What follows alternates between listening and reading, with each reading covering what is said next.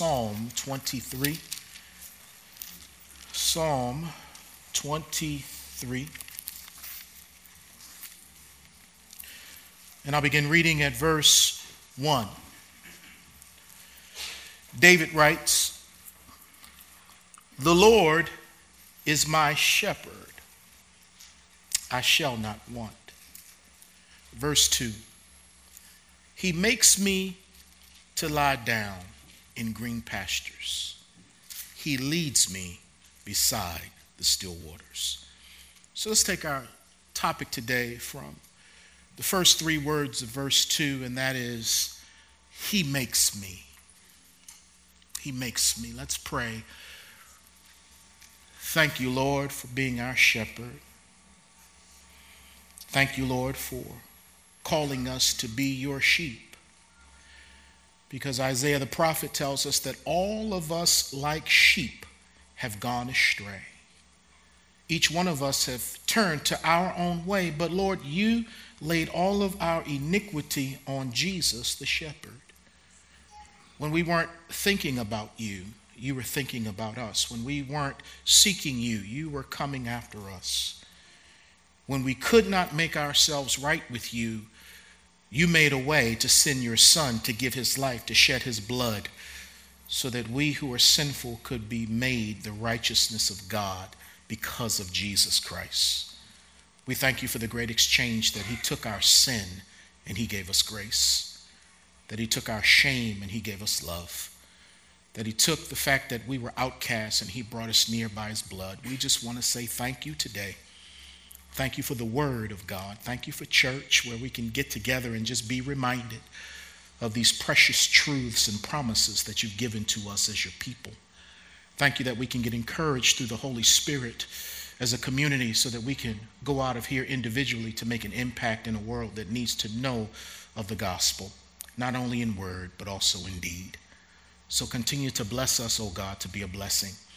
And now, Lord, help me with the time I have remaining to speak a good word, to feed your sheep today.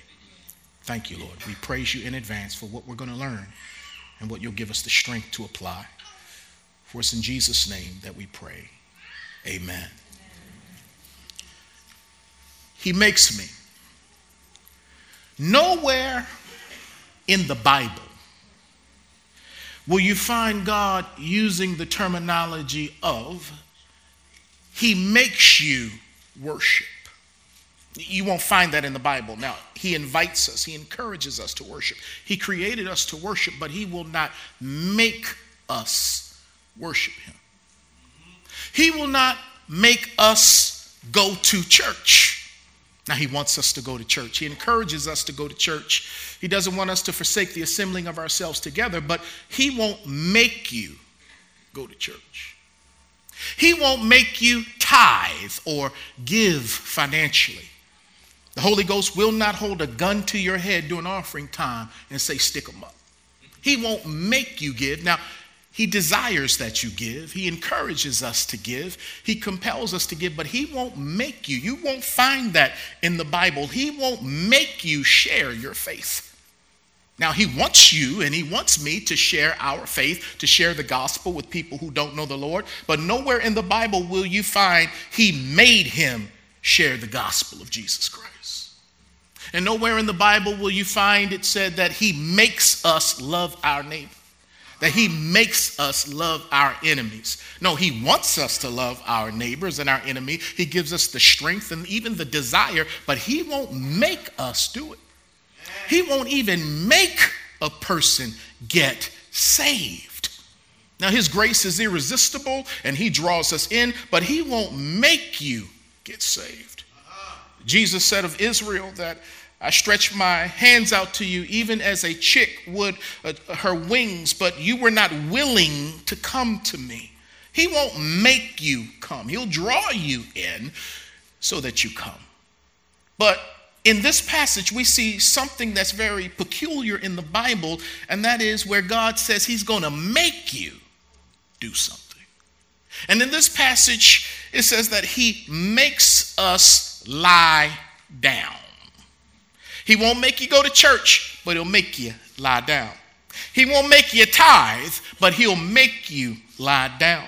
He won't make you love your neighbor, but he will make you lie down, because lying down reminds the sheep that the shepherd is in charge. Lying down, taking orders, reminds the sheep that the sheep must be submissive to someone greater than themselves. Because when sheep make life about the sheep, life is miserable. But when the sheep make life about the shepherd, life is not only bearable, but it is also enjoyable. Because life is not about us. Life is about the one who created us. But we get it twisted and think that we're on the throne, that we're the center of the universe. But no, God is the uncaused one who causes everything. And he is the one who is absolute and eternal. He is the one in whom we live and move and have our being. So we were created to worship him, to glorify him, and even to enjoy him. It's not about us, it's about him. And sometimes as sheep, we're not so smart, and we tend to become selfish creatures.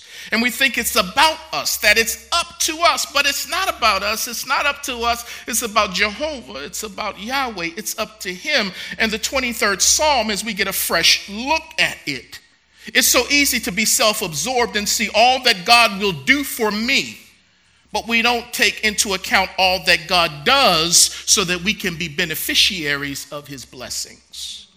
You see, in the natural realm, a shepherd works hard. And our God works hard to care for us, because we need a whole lot of care, just like sheep need care. And so rather than focusing on ourselves in this psalm, we focus on the shepherd in the psalm. So that when it comes to life, we don't focus on ourselves, we focus on God. Because when I focus on myself, I am miserable. But when I focus on the Lord, I realize that although in this world you'll have tribulation, you can be of good cheer, not because I've overcome the world, but because Jesus has overcome the world. And because I'm in Jesus, now I'm an overcomer. So anything good about me is because of Jesus. So Lord, let me focus on you today and not on myself, because a change of perspective can change my life. But when I have this myopic view, when I'm focusing on me as a sheep, oh, I miss the glory, the power, the beauty, the radiance, the magnificence of this good shepherd. So today, the main point is very simple.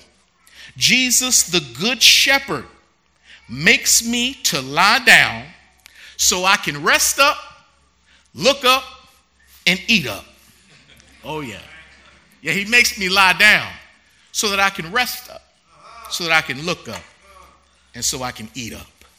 So the first thing we'll see from the text is that he makes me to lie down so I can rest up. Psalm 23:2 says he makes me to lie down. Now, one of the commands that God gave his people was the command for Sabbath, or the command to rest. We were created in the image of God. And the Bible says when God created during what we call creation week, he was intentional to rest. He did not rest because he was tired. He rested as an example to us as created beings who get tired, that we should rest.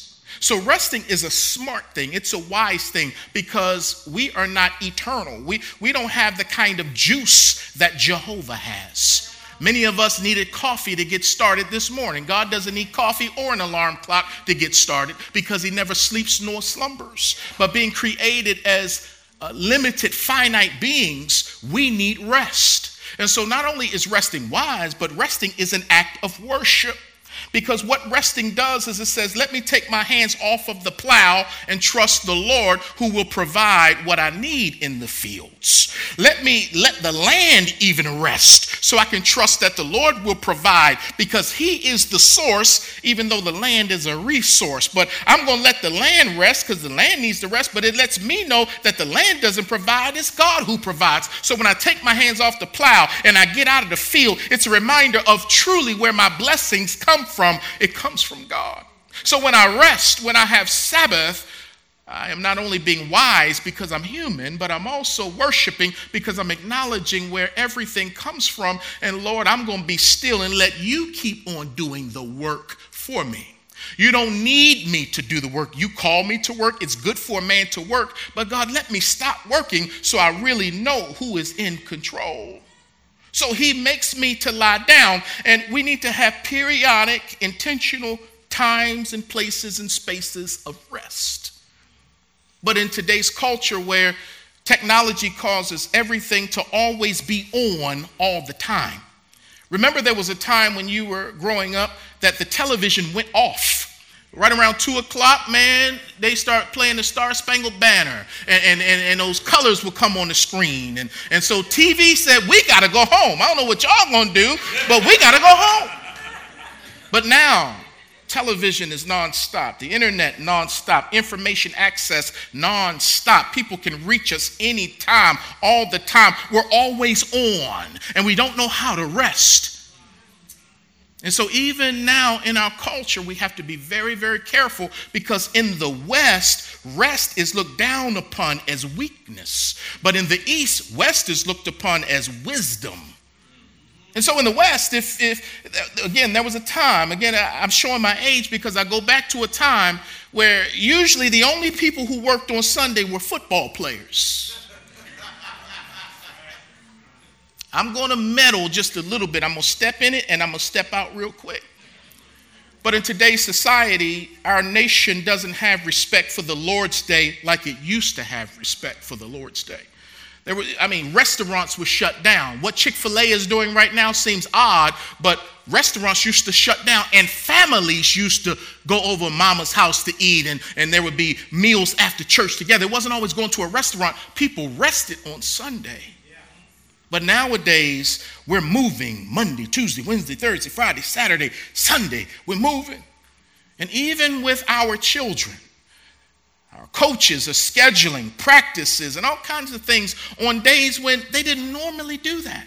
And here in the Bible Belt, Wednesday used to be untouchable. No, because they go to church on Wednesday to get in the presence of the Lord. But slowly but surely, they're starting to inundate our calendars with activities from school on Wednesdays. And now on Sundays, there's so many activities and we're traveling. And I'm not being legalistic because we're not under the law, but we need to look at the principle of the law, and that is we all need to rest. Because if you don't learn how to lay down on your own, life will break you down and make you lay down.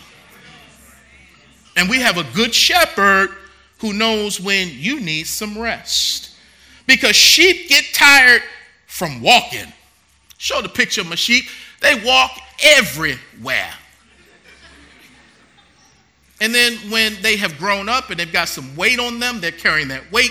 They've got that woolly fleece going on, so it's hot. So sheep get tired because they do a whole lot of walking. But sheep also get tired. Anybody walking with the Lord? I mean, man, being a Christian ain't for punks. Man, you got to be a woman of God, a man of God to walk with Jesus. And man, it can wear you out walking with the Lord. And then sheep get tired from running. Sheep run. It's a funny thing to see sheep run because they don't normally run. And when they do run, it's because they're afraid and they're running from predators. When they sense a bear or a wolf, a coyote is coming after them, sheep run. That's their only means of defense, which is to run. They don't know how to fight. They weren't built to fight or defend themselves, which is why they need a shepherd to do that. And so for them, they get tired from running all the time. And then sheep get tired from wandering. Because it is in the sheep to step out from under the covering and the protective covering of the shepherd to do his or her own thing. It's just in the nature of us. It's in the nature of sheep to wander. Which is why last week when I talked about the good shepherd, when he would take the sheep out on the countryside and he would find a cave or a place to put the sheep in, he would serve as the door of the sheep pen in order to protect the sheep from anything getting in and from the sheep getting out. And so here's a picture of me in Israel back in 2010 where I am sitting at the door of the sheep pen. And if you notice, there's someone stepping over me, is again speaking of the shepherd being there to stop predators from coming in, but also to keep the dumb sheep from going out. Because there are wolves and all kinds of things out on the countryside waiting to pounce on a sheep who is by itself, apart from the flock and away from the shepherd. And so many times sheep would just meander their way away from the good shepherd's care. Now, the good shepherd in heaven is omnipresent. He is everywhere. But under shepherds on earth, whether they be people who work with cattle or people who work with people, we are limited and we don't see and know everything. And we can't hold everybody in. And so people do what they want to do. And in sheep terminology, it's called fence crawling. When a sheep is on its side of its property and there's a fence, that the sheep that like to wander, they like to stick their head through the net, through the fence and look out and see the grass that's on the other side and begin to wonder and say, that grass looks better than the grass that I have over here. Matter of fact, that shepherd looks better than the shepherd I have over here. So it's called fence crawling. And after a while, what they do is they ooze their way, squeeze their way through the fence. And next thing you know, they're wandering away from the shepherd and from the sheepfold. Now, there's fence crawling. Another term for that is called backsliding. Oh, I don't have time to get into that right now. Or carnality, being a carnal Christian. You know where you're supposed to be. You know what you're supposed to do. But there's still something about that world that just keeps drawing you like a magnet. And it has a pull on all of us to some degree, obviously, because we're human. But again, as we keep our eyes on the shepherd, we need to stay close to him, stay with the sheep so that we can be safe and protected. Because in Luke chapter 15, Jesus tells the story of a sheep that was lost. And he says, what man of you, having 100 sheep, if he loses one of them, does not leave the 99 in the wilderness and go after the one which was lost until he finds it? So one of those sheep got lost on its own. And so the shepherd leaves the sheep with a hireling so that he can go out and look for the one that wandered off. And the Lord knows how to find us. He knows how to find us. And when he has found it, he lays it on his shoulders, rejoicing. And so running from God can make you tired. And he needs to go get you so that you can rest on his shoulders, so that he can bring you back into proper fellowship and intimacy with him. So he makes the sheep lie down. He's a great shepherd. He comes after us. He knows us by name, and he also knows our stupid tendencies that cause us to stray and want to get away. I'm going to leave that alone right there. But I have a shepherd. He'll call my name when he sees me straying on the internet. And I'm starting to wander. You know, I'm on ESPN, and I'm really trying to find out what Steph Curry did last night. But down at the bottom of the page, there's some cheerleader pictures that they want me to click on. And I'm like, I don't need to click on that. I got me a beautiful wife. But sometimes the flesh is like, just get one look at it. Just get one. And then there's a dumb sheep. Bye.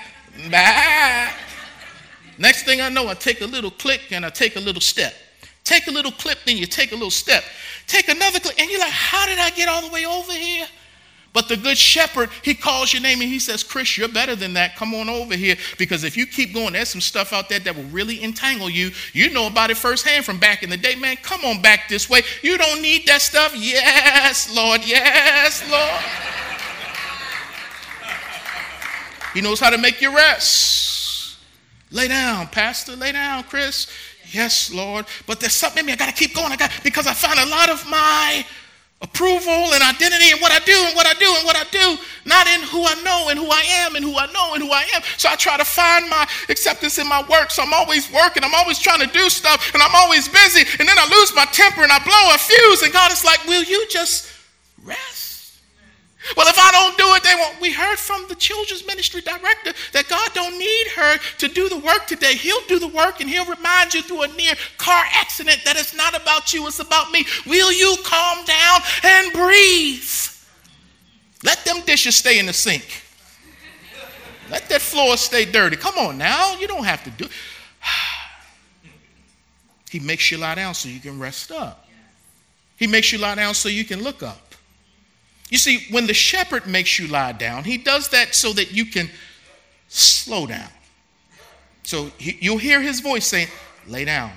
You don't have to go to that meeting. Come on, take a day off. Stay down. Because once you slow down, he has your full attention. And the reason why God doesn't have our full attention is because many of us are always busy.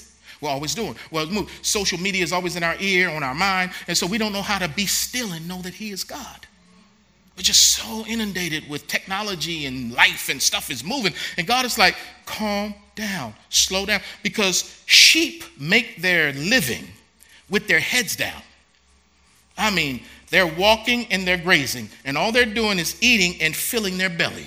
Eating and filling their belly. Rarely are their heads up. So when they're walking, they're used to having their heads down. But the shepherd will make them stop. Why did I just think about that song? Stop. But anyway, the shepherd would make them stop, hammer time, and he would make them lay down. Jesus. He'd make them, help him, Lord, help him, Lord. He'd make them slow down so that they could lift up their head and look at the one that they had just been listening to. See, when they walk with their head down, they're listening to the shepherd, and many times the shepherd is singing over them. As a matter of fact, look at Zephaniah chapter 3. The Lord your God in your midst, the mighty one, will save. He will rejoice over you with gladness. He will quiet you with his love. He will rejoice over you with singing. And so he would lead the flock with his voice by singing a song, and the sheep would keep cadence with him. They didn't always have to have their eye on him, but they could hear the shepherd. And so that would keep them relatively in line with the shepherd. And so the voice, they could hear him, but there would also be times where they would have to stop and look at him. Because when the sheep see the shepherd, his presence brings peace, because being a sheep can be stressful. If you're running, if you're defenseless, anything can hurt you at any time, because you also got to watch out not only for wild animals as a sheep, because you cannot fight. If they get a hold of you, that's it. But you also got to watch out for predators and thieves who will steal the sheep. And so as a sheep, there's a lot of stress, and sheep can also miscarry because of the stress that they're under. So being a sheep is stressful. So they have to have a time where they can look up from all of their work, all of what they're doing, looking down, and they have to look up and see the shepherd and not just hear his voice. But sometimes as sheep, we have to look up for the shepherd because we get ourselves in trouble sometimes because our eyes aren't on him.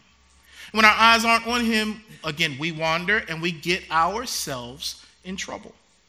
I get in less trouble when my eyes are on him. But when I take my eyes off of him, I am going to go after what I'm looking at. And if I'm not looking at him, I'm going after something else. So in the spiritual realm, Lord, help me to keep my eyes, to seek first the kingdom of God and his righteousness, to keep my eyes on Jesus. Because again, whatever I'm looking at is what I'm going to go after. And as sheep, sometimes we go after some things that will harm us. Look at Psalm 40, verse 12. For innumerable evils have surrounded me. My iniquities have overtaken me, so that I am not able to look up. They are more than the hairs of my head, therefore my heart fails me.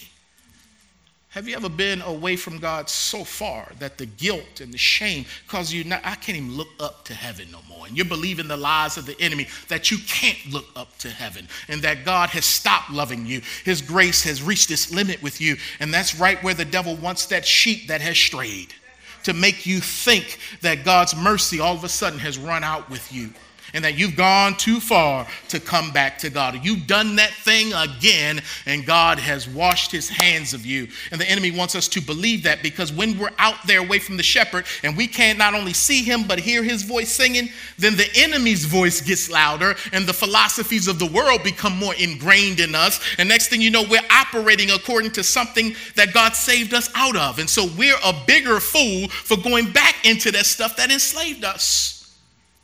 We feel like we can't even lift our head up. And then we find ourselves in some tough places like unemployment. Just seem like I can't get a job, or bankruptcy. You know, when the prodigal son went out, God had to break him down. He had to lose everything so he could look up and say, I need to go back to my father's house. But while he had all that stuff going on, he wasn't thinking about God. So sometimes God will allow our missteps and where we go. So he will allow the consequences of our decisions to break us so that we look up like Jonah did in the belly of a whale.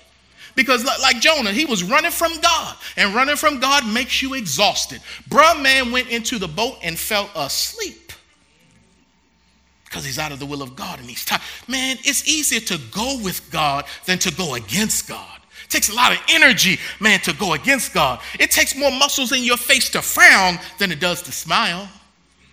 And so just go with what is good. Go with God. It's easier on the soul. The Bible says the way of the transgressor is hard. And for many of us as sheep, life is hard because we are willfully and obstinately disobedient. And we don't care what the shepherd says, the under shepherd says, one of the sheep says. We're going to do what we want to do. But then God will allow us to get broke out there.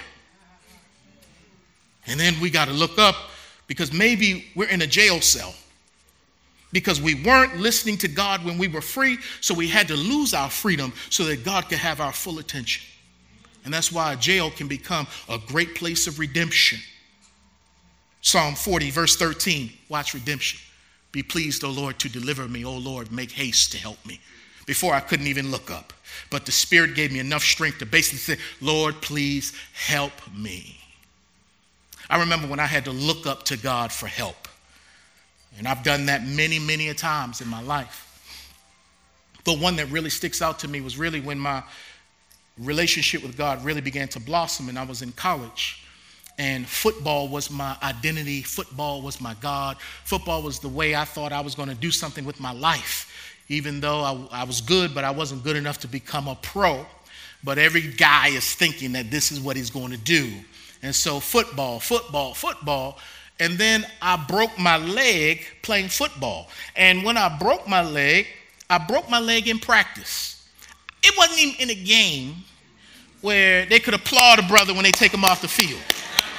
You know, I broke my leg in practice, and all they did was say, move him off to the side and run the next play. Never broke anything before playing football. So I'm in the hospital, and they're telling me they're going to screw my leg back together. The ankle bone, 2 bolts are in it. And so I'm like, man. So while I'm laying on my back, literally in the hospital bed, now I want to pray. I wasn't wanting to pray before. I wasn't wanting to really pursue God. Again, football was my thing. But in love, he allowed me to get broken so that football, the idol, could be removed, and I could see him for all that he is. Now, some stories he gives you back football. I didn't want football back. I'm like, I ain't going back out there. He gave me preaching after that. He gave me a great roommate in Pastor Darrell. And so thus began a new journey of walking with the Lord and walking for the Lord. And it happened from a break that came because I was stubborn and I was doing my own thing. But in love, he allowed me to get broken. So David said in Psalm 51, verse 8, after he had gotten broken because of wandering into Bathsheba's bedroom, he said, the bones that you have broken, they now rejoice. Thank you for breaking me and not taking me. You could have took me out of here. But Lord, you allowed me to live. And now I see the error of my ways. I repent. I turn. I see things differently. And now, Lord, thank you for new life. So when you look up sometime, that's just a look of repentance. Lord, I repent. And my God, he comes a-running to you. Well, finally, he makes me to lie down so I can eat up. The shepherd orders the steps of the sheep.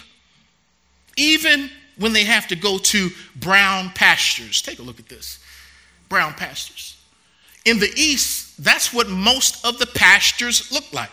If you've been to Israel, and depending on what time of the year you go, or if you've been to certain parts of Africa or other countries where there are nomadic people, the grass is brown. It's bald-headed in a lot of places. It's rocky.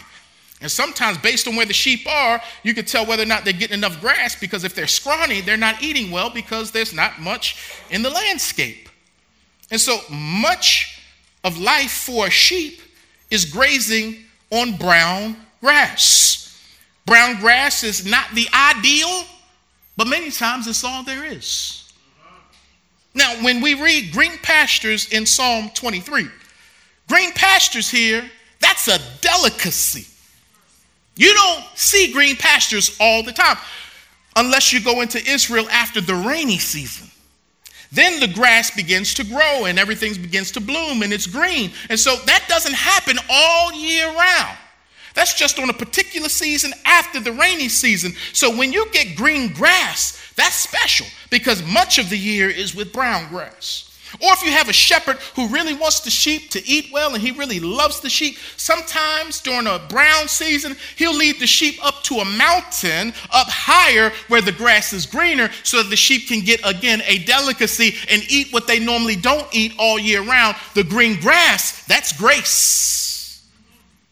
But some of us have been raised to think that God waits on us like he is a butler and that everything is supposed to be green all of the time. But everything is not always green all the time. Most of life is brown grass. All right, because God is teaching you to trust in him and to be content with what you have, whether you have a little or you have a lot. But sometimes all we want is the green. Give me the lush, plush green all the time. No, that's seasonal. That's every now and then. That's up high. So when he makes you lie down in the green, man, that's a blessing. Yeah, that's him just saying, I'm going to kiss you with my grace. I'm going to give you something special. Just lay down in this plush green grass. This don't happen all the time. Enjoy this blessing. It's not the norm. And that's what the good shepherd does. He'll make you lie down in that blessing that he knew you needed because you got tired with the brown stuff.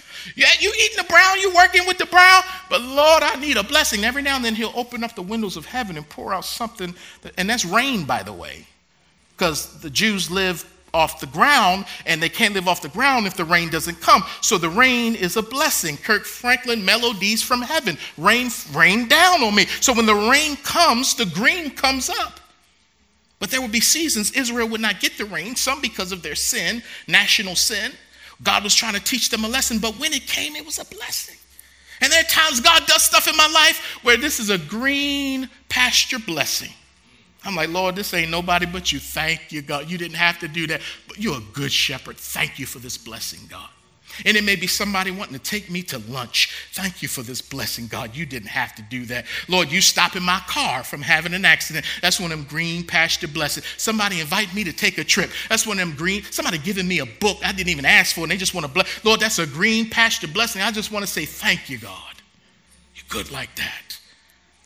We have a shepherd who cares about the physical nourishment of the sheep. Look at John chapter 6, verse 10. He told that congregation out there listening to him speak, John chapter 6, verse 10, make the people sit down. So there he is commanding, I'm going to make you sit down. Now, there was much grass in the place.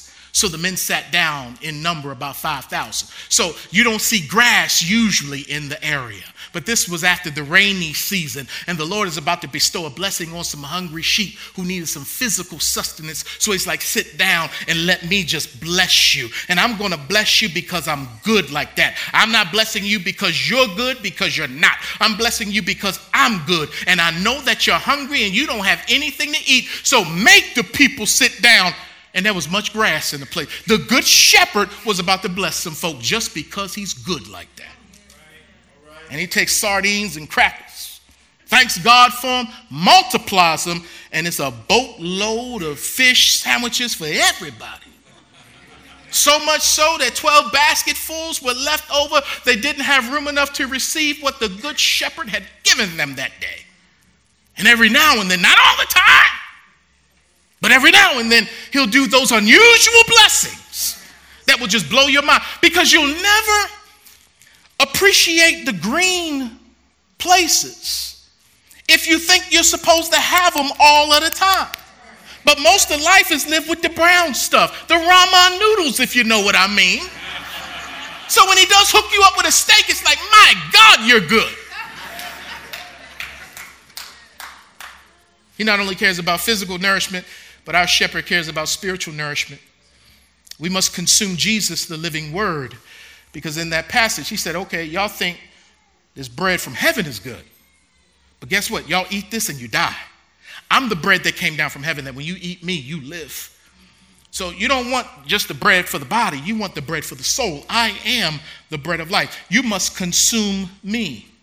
John chapter 6, verse 48. I am the bread of life. Your fathers ate the manna in the wilderness and are dead. This is the bread which comes down from heaven, that one may eat of it and not die. 51. Next verse. I am the living bread which came down from heaven. If anyone eats this bread, he will live forever. And the bread that I shall give him is my flesh, which I shall give for the life of the world. So I just want to ask you, before you go to lunch and they bring out the bread for you to eat as the appetizer, before you get that bread, I just need to know, before you leave here, have you consumed the bread from heaven? And his name is Jesus. Have you by faith consumed him into your soul? By faith, have you received him? And that's what Jesus is talking about. You need to eat me. You need to consume me. You need to digest me. I need to come into your life. And many of his hearers in the first century, they were like, that's just too much. We know his parents. We know his sisters. Consume, man, who are you? And that's when many of them said, we ain't following this guy no more. He's crazy. So Jesus looks at his disciples and said, are you going to leave too? Because every now and then a good shepherd has to give a hard word. It can't always be ice cream sermons and all this. Sometimes you need some spinach, some sprouts. You need some stuff that make you choke, and you need some living water to wash it down. And so Jesus preached a hard word, and he said, y'all gonna leave too? And Peter said, we ain't going nowhere. Only you have the words of eternal life. So the eternal bread gives eternal life. Oh, have you consumed Christ? If you haven't, you need to do so today. He won't make you, but he'll invite you. And then once you find Christ, you'll just be one beggar who found some bread, who tells another beggar where they can go and get fed. You're not better than anybody. You've just found grace, and grace has found you. That's the gospel. Well, Jesus is not only the living word we must consume, but we must also consume the scripture, which is the written word of God. Matthew chapter 4, verse 4, Jesus said, it is written, man shall not live by bread alone, but by every word that proceeds from the mouth of God, or from the mouth of the shepherd. So he makes me lay down so I can eat up. Physically, spiritually, I'm consuming him, but I also must consume his word. When Peter was restored into ministry, Jesus said, now I need you to go out. And I need you to build the biggest church you possibly can in the area. I need you to have all of the bells and the whistles and the lights. This is what I need you to do for my sheep. I need you to entertain my sheep. I need you to give them programs that will help them in every area of their life so they can feel good. I need you to give them some self-help and some steps to make them better and to improve and to be happy all the time. This is what I need you to do for my sheep. I need you to entertain them and learn how to hoop that word when you get, oh, I need you to entertain. That's not what Jesus said. He said, I need you to feed my sheep and feed my lamb, because they hungry. They ain't hungry, they hungry with an O. Hungry. So Peter, spiritual leaders, moms, dads, pastors, just don't give them the candy and give them the word. Sit down with your children and read the scripture, if nothing else. Read Psalm 23 and together say, let's memorize this together, because when they get that word inside of them, how shall a young man keep his way pure? By taking heed to the word of God. Jesus said to Peter, man, feed my sheep. Pastor Chris, feed my sheep. You see, the word of God is our fuel. It's a lot like the electricity that a cell phone needs. A cell phone cannot operate without fuel. Its fuel is electricity. So in order for it to operate, you plug in your cell phone every night or every morning, because you don't like going through the day with a cell phone that is not charged, that has no fuel. And so what you do, you are intentional to plug it in at night or in the morning, because you know the phone only operates when it's got power. But many of us treat our cell phones better than we treat ourselves. I know you're looking at the time and you're like, I don't want to amen that point. I'm ready to go, but you better stick here right now.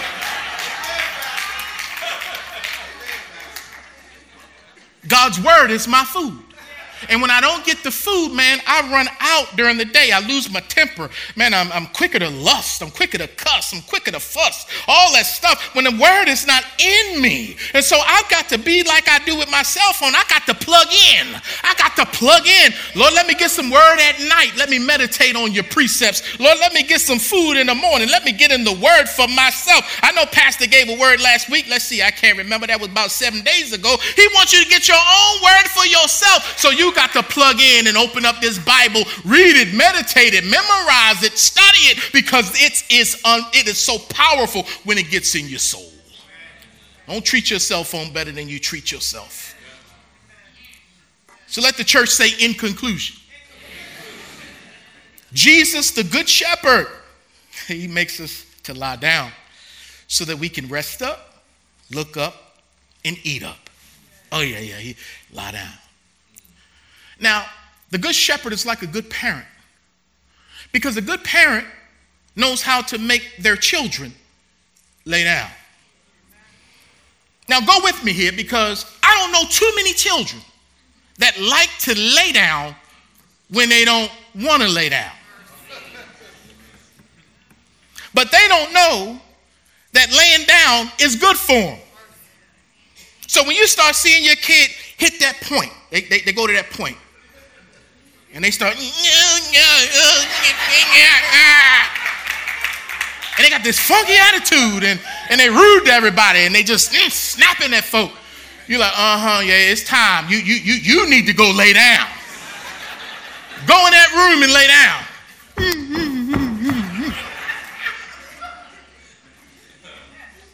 And then we have some kids, they go in the room and lay down, and they in there mad. They fighting it. They whining, they crying. And a good parent, like my wife, not like your boy here, I'm like, leave him in there. Be quiet, as a matter of fact.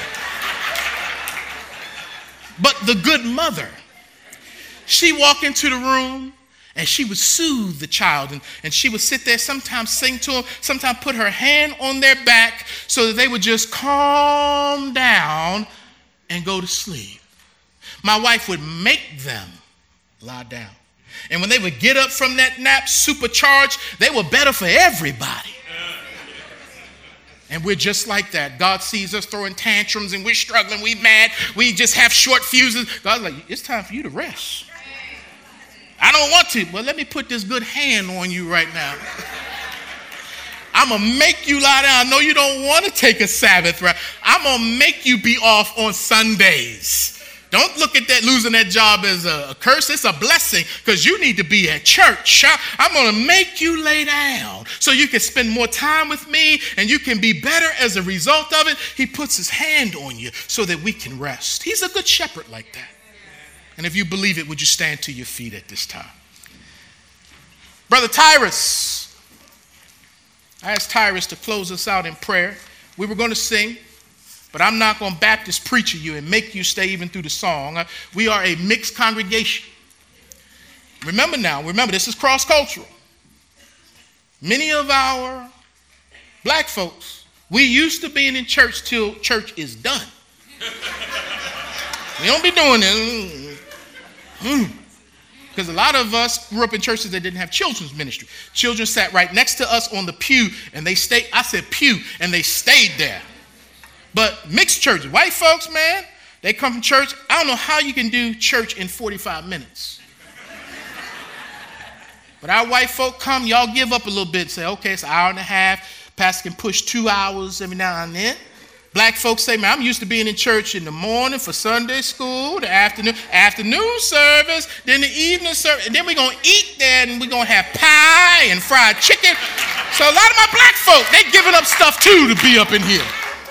So amen, this is Strong Tower Bible Church. Tyrus, where you at? This brother just got back from Abu Dhabi, Nigeria, ministering.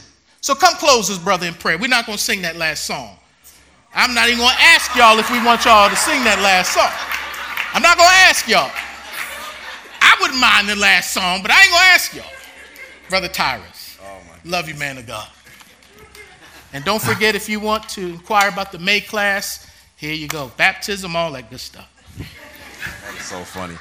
Now that he prefaced it with that, I just want to communicate something to everyone real quick. I was in Dubai for a week, and then I was in Nigeria for a week, and it was quite the eye-opening experience. When you talk about people coming to worship together corporately, and you talk about the expectation of the people, and receiving and responding. Like, I've never seen anything like that before. And it made me think, like, what is wrong with us, over here? And I've been overseas and places and all that, but it's almost like it comes from a place of desperation, especially in Nigeria, because the surroundings are, you can come out the hotel in this nice church and literally you walk across the street in this third world. And, I was telling them in the back, we were in sound check one day, and we were playing a soccer stadium, and the stadium was half full during a sound check, and they were trying to get people to leave, and they wouldn't move because they wanted to keep their seat. And by the time we got to the show that night, the artist I was with, I was thinking it's because the artist, there was a praise and worship leader before us. As soon as they opened their mouth, there was no lift your hands, open your mouth. As soon as you started singing, everybody joined in corporately, and they didn't sit. All you heard was corporate worship. And it was amazing to hear. And I'm just listening. It was so loud. It was deafening. It was really loud. And same thing in Dubai. There's a big Filipino population there. And to see people come expecting from whoever it is, you could have had a child up there. If a child got up there and started singing, I will bless the Lord on my soul, you had a stadium full of people singing, I will bless the Lord on my soul. And I don't know, it was really eye-opening to me. It kind of made me check myself a little bit and kind of say, okay, what is it? They're serving the same God I am. Same God. It's no different. It's 12,000 miles or whatever it is from us. 4,000, whatever. But it's the same God. He's doing the same thing here that he's doing there. So why does it seem like they have such a deeper connection than I do? And the fact is, they really don't. But they worship God like that's literally all they have.